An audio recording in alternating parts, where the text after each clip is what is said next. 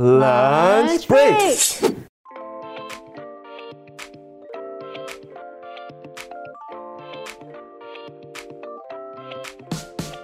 Date! Break! Break, date. Oh, who knows? Time to eat. I'm hungry. This is a weird combo. Is it? I don't know.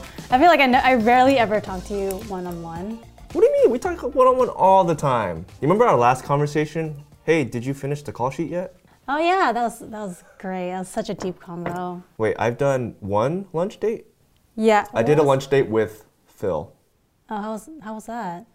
I don't know. They all saw it. It was good. This is our opportunity to get to know each other. Yep. Because I don't work with you at all. Yeah. Uh-huh. So I think communication is hard between us because one, there's this huge piece of plexiglass, and I'm also very hard of hearing, and you also speak very softly. Yes. So I feel like a lot of the conversations we've had weren't had. You know what I mean? Yeah, sure. Sure. So now is our time to start those conversations. For today's plus one is actually Andrew Liu. All right. Who requested Chinese and Taiwanese food. Yeah. Oh, good. Yeah. It's been a while. I haven't been on lunch break in a while, I feel like. I'm back. I'm back. You've been on a lot lately. No, I think the only last one was just last week's, which was the naming states one. Oh. Yeah. Okay. I feel like everybody in Wong Fu has had a story of when they had met Wong Fu at like a previous time. Like Jen had met them at like Comic-Con, and like Taylor and myself had met them at different film festivals or events, right? Did you have any of those moments meeting Wong Fu in the past? I did. They came to UCI when I was a second year. Was I around? Wait, no. I don't think so. It was like Christine, and then Oh, for EBU. I don't even know if it was for EB. I think it was just like a college tour. They were just kind of there. They just showed a reel of their shorts. Was Taylor there? I don't remember him being there. But I assume he might have been if it was like 2014, 13, 14. But you didn't get to meet them. I took photos with them three. Oh, so there's a photo out there. Yes. I showed Phil before and he was like, what? Was that before or after you made the transition into your film major? That was after. That was maybe like half a year after I transitioned out. Did that event make you be like, I made the right choice switching into film, or were you like, oh no, I should switch back to bio? No, it was more like, oh, I'm just here because it's like a free event for UCI. Oh. I was like, oh, I know of Wong Fu Productions. I might as well go. And I got tickets, so I just went. Nice. Yeah, that's and now you're here. Now I'm here, magically here. And then somewhere in between, you were networking with Alan, right? Yes, because we went to school together. So we have a mutual friend named Alan. Yeah, he works with us as a focus puller, first assistant camera. He was also a intern for ISA. Yes, ISA intern. So I heard a lot about Wong Fu through him. So that's I guess why I kept in the loop because of all Wong Fu stuff, because he would always talk about it. Yeah, and then at some point he brought you on to Ramel's shoot. Yes. So Ramel's another friend of ours, Romix Productions, shout out. And he was also with ISA for a time. Alan brought me to Ramel's shoot at the house you were housemating, or you the house lived that at. I lived at. Yes, it's a very weird story. And I met him. What do you remember from meeting me, I guess? I feel like I remember us filming in front of the house, and it was, in the middle of the night. I don't even remember if I was like crew on that set, or if I just happened to live there. You just happened to live there and you're like, oh, I'll help out because... Yeah, because it was getting late and I wanted to go to bed. Yeah. So then I was like helping with like lighting and stuff. You were super intimidating the first time I met you. Because like you got mad because they were running wires really badly, so you were like yelling at people. And I was like, I don't want to get on this person's bad side. Oh no. And then I was like, okay. Yeah, it's just, I talked to you about just what you did. And then you brought me on to Asian Bachelorette. The first one. Yes, the first one. And that was the inception of me helping Wong Fu. I did have a question I wanted to ask you though. I am curious how you got into liking movies. Because I feel like in terms of like film critics, you're definitely up there with like Taylor and Chris in like your film critiques. Like in high school, like I tried to, like I was watching a lot of like film review channels, like The Spill and stuff on YouTube, and I thought like, like that seems like fun. But then I quickly realized after like writing a couple reviews, like I wasn't very smart, and like my writing ability back then was pretty bad, and like my analytical ability was pretty bad. You know, after watching like you guys' film reviews and hearing you talk about movies, I'm actually pretty curious how you got into all that. I feel like I'm not even really in all that though. Like I think I just watched I absorbed so much content that like I've kind of created like this scale for myself. Like okay, this if it doesn't hit this, it's bad. If it doesn't hit this, it's like it wouldn't be in my top movies or TV shows, I guess. Well, I guess like were your parents big movie watchers, or maybe your brother, or? Not even. Like we would go to the movies a lot. That's like our main source of like entertainment, or like that's how we bonded. Just because like my family came from Taiwan, and like they didn't really do the typical like American like, oh, go camping or like go do like these wholesome American activities and stuff. So like the only thing they knew of was like movie watching, because that's like what they're familiar with, and that's how they connected with like American culture. So I guess as a child I went to the movies a lot. A reason why I lean more towards filmmaking and stuff. Oh, but a funny story though, for people that are confused when we refer to Jessica, is that there is another Jessica in the circle who's my fiance. So part of the whole not fiance anymore by the time. By the time this comes out, she'll be my wife. She'll be my wife. But funny story, the whole hiring process of Jessica. You're definitely like on top of the list for like a very long time, and I was like, you know, telling Phil about you and telling like Taylor, like we gotta figure out a way to work with her more. And then I was telling my fiance at the time, Jessica, about it.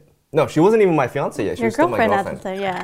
So she was like the only Jessica in the circle, and she was like, you can't hire her. She's like. You can't bring on another Jessica. You almost didn't get hired. Because of my name. Because of your name. And it's funny because like we have like a very, very, not just Jessica, but my last name's Lynn and her middle name's Lynn. Yeah. So I was like, so it's not like you can be, you know, also Jessica Lynn. Anyway, somehow it happened, and now I'm here. Now you have two Jessica Lynns in your life. Yes. All right, so we're gonna move on to some questions from Patreon. This was like actually a funny one that I saw. We're both millennials. By definition. What's the worst thing about being a millennial?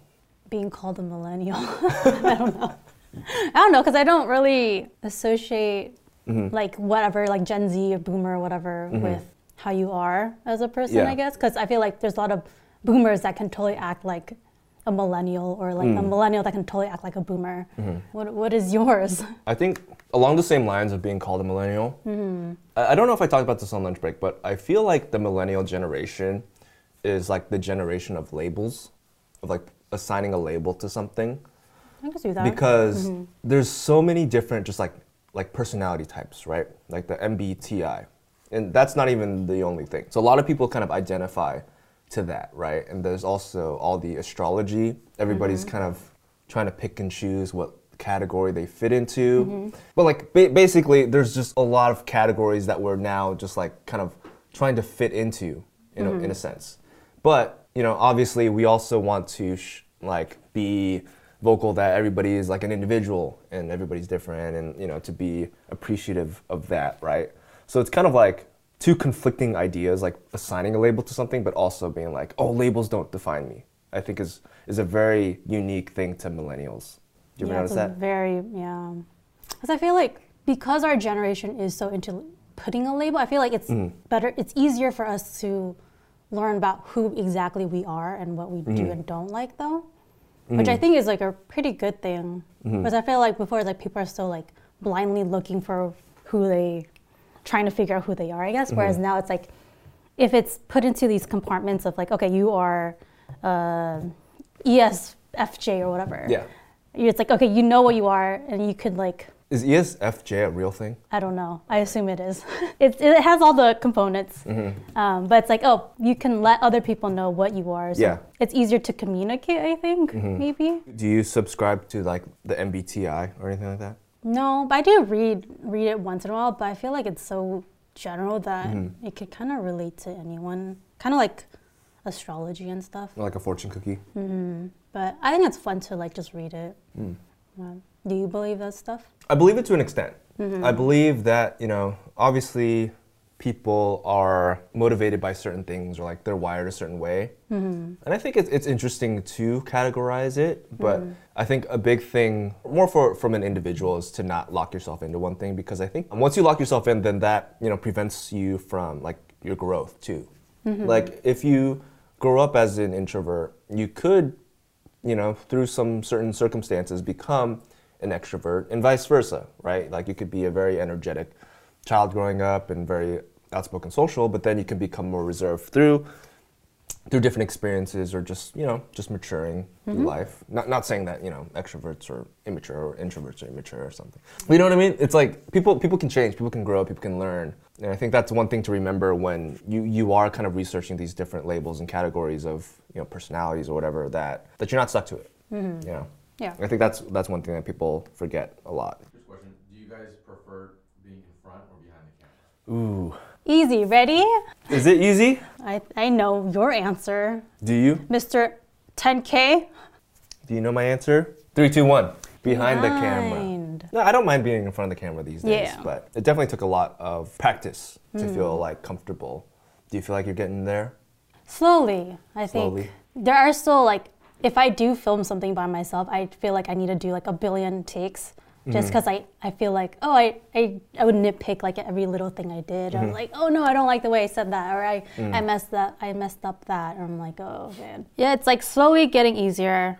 As someone like that's pretty introverted, it's like definitely a huge like out of my comfort zone when I first started. Well, you've been doing great. Thank at you. it. I think you know all the fans love you. When do you think you transitioned from, oh, I'm okay with being on camera, to, oh, I really enjoyed being on camera? Enjoy being on camera. Or like, oh, I'm down, like I want to do it. Let's go. I think it comes down to like when there's a topic that you're particularly like passionate about. Like when I was doing like educational content on like TikTok. Like it's something that I enjoy doing, you know. I'm lucky to have a job that, you know, I enjoy all the little things, all the little tasks that we do and all the techniques that we're able to use. So being able to share that kind of helped to re-spark my joy for like filmmaking. So when I'm able to kind of speak from my own experience or like, you know, knowing that, oh, like that life experience could help somebody that is going through a similar situation, I think that's what like kind of flips the switch and is like, oh, it's less about me at that point. It becomes more about the person that is watching and absorbing that information, you know? Right. I don't know if there's like a specific moment that like clicked, but I think the more you do it, it clicks more often, you know? When you see our interns that come through and they like take on like the certain things that we teach them, or even like the crew that comes through set, or the different, you know, messages we get back from the audience and the comments. I think it all helps to motivate us and keep us going. Like on that topic of like teaching and stuff, like have you ever thought of in the future quitting the film industry and then just teaching? Because you do a very good job at it. I don't think I would ever quit per se. I think it's always something that you'd be able to do. And I think one thing I've been telling people a lot lately is that you can really apply filmmaking to any career. Because any career, any job, any market is going to need some kind of advertising, some kind of like educational content to be created, right? Like you can think about the most random job and you can figure out a way to make filmmaking apply. Yeah, especially now with the age of social media, like you need to know how to market your stuff in order to succeed. So like filming on your phone for Instagram or TikTok, right? That's filmmaking, and you're applying all the same principles that we use just for maybe a nonfiction situation. Right. And I think that's really cool. So like no matter what area I like shift into, like that will always kind of be a part of my like ability. What advice would you give yourself in high school, and then college, and then right after college? Three points of advice to give young Jessica Lin. I would say to join more clubs / sports activities, I guess. Because I did do like sports, or I did badminton for a year, but our team got canceled. Oh, what? Because we were so bad. So it kind of just like put a wrench in like, oh, me doing like some physical activity for my high school. Were you varsity badminton? No, I was in JV. And then, because I did, for most of like the clubs I did, it was all like volunteer clubs versus like something more. Like social? Yeah, they're all social versus something more like interest based. Oh, okay. But I guess a lot of there weren't that many club options, I guess, in terms of that. College, I would say don't do film. Really? Yeah, because I feel like I've met so many people now that like we've been working in like the film. It's like you don't need a degree for it. Like I would think I should have like done a degree that I could actually that would like kind of like definitely require something. I think if I was smart enough, maybe like computer science because it feels like that's where the money's at, or healthcare. Because that was like my original plan. And then like figure out a way to turn that into like filmmaking or? Yeah, or like filmmaking on the side, if anything. Because like film was never in like my agenda since like high school, even beginning of college. Because I feel like me going into college, I didn't know what I wanted to do at all. And I don't know, filmmaking kind of just landed in my lap kind of thing. But yeah. And then post-grad. If you meet a guy named Benson, run away. No. Run away. Do you still feel like you're in that post-grad like mindset? Yeah. Just because like I feel like, I guess especially with this year, it's like we're all locked in. So there's not much, I feel like there hasn't been like a room for growth to happen just because like you're just stuck at home. But I guess it's also like it's what you make of the situation too. What advice would you give yourself? Damn, we are out of time, guys. That was a great lunch break. Yeah, so great. I don't know. Like which year would you feel like needs the most advice then? Probably my senior year of high school needed the most advice. That was like I guess one of the first times I kind of felt that feeling of like loneliness, right? All throughout, school, my brothers would be around. And I think senior year of high school, my oldest brother was finishing college and then my other brother just started college. So like in that sphere, I like didn't really feel like I had like that brotherly mentorship. When I feel like that was probably my most like transformative time, at least in my teens, right? And then during that time was like the recession, so my parents were like always working, didn't really have that parental connection either. So there was that, and then college, got the braces off, and then started socializing a lot more. In terms of college, I think the biggest thing I would tell myself looking back is to like control my finances sooner, like learn about finances, know how credit cards work, and just like know how to save. I think that's the biggest thing. I think I failed a finance class twice because it was online and I was kind of lazy. Even after that, after college, like I still didn't even learn from those mistakes, and like, but a lot of it too was because I was in LA and I was kind of pursuing this risky career, right? That I didn't want to like move back home as like a failure or something. So then I took the debt on myself and like I didn't really ask for help. Yeah, those were probably the biggest things. All right, last question. What's your dream place to live and why? I've always wanted to feel what it's like to live in like an igloo. Like, is it really as insulated as they say it is? I'm pretty sure it is. Because like I've seen like many like Discovery channels where like or like Man vs. Wild, he like digs a hole in the snow and it's like makes a little ledge there. It's like, that looks comfortable, but it also looks very cold. So Yeah, I I'm would pretty sure it I would is. want to try to live in an igloo, maybe for just like a night or two. Do you like the cold? I prefer the cold over. Well, I mean, I don't mind the cold, The cold never bothered you anyway? but at the same time, I've never experienced like a blizzard or anything. So maybe I'm very like naive in that. So. You're Well, like a California going to the East Coast. Yeah. Oh my god, I love snow. What's your dream place to live? Maybe like Taiwan, just because like my family's there. Oh, Taiwan, because they're open. Yeah, they're open. No, they're not. You can go to raves. Oh yeah.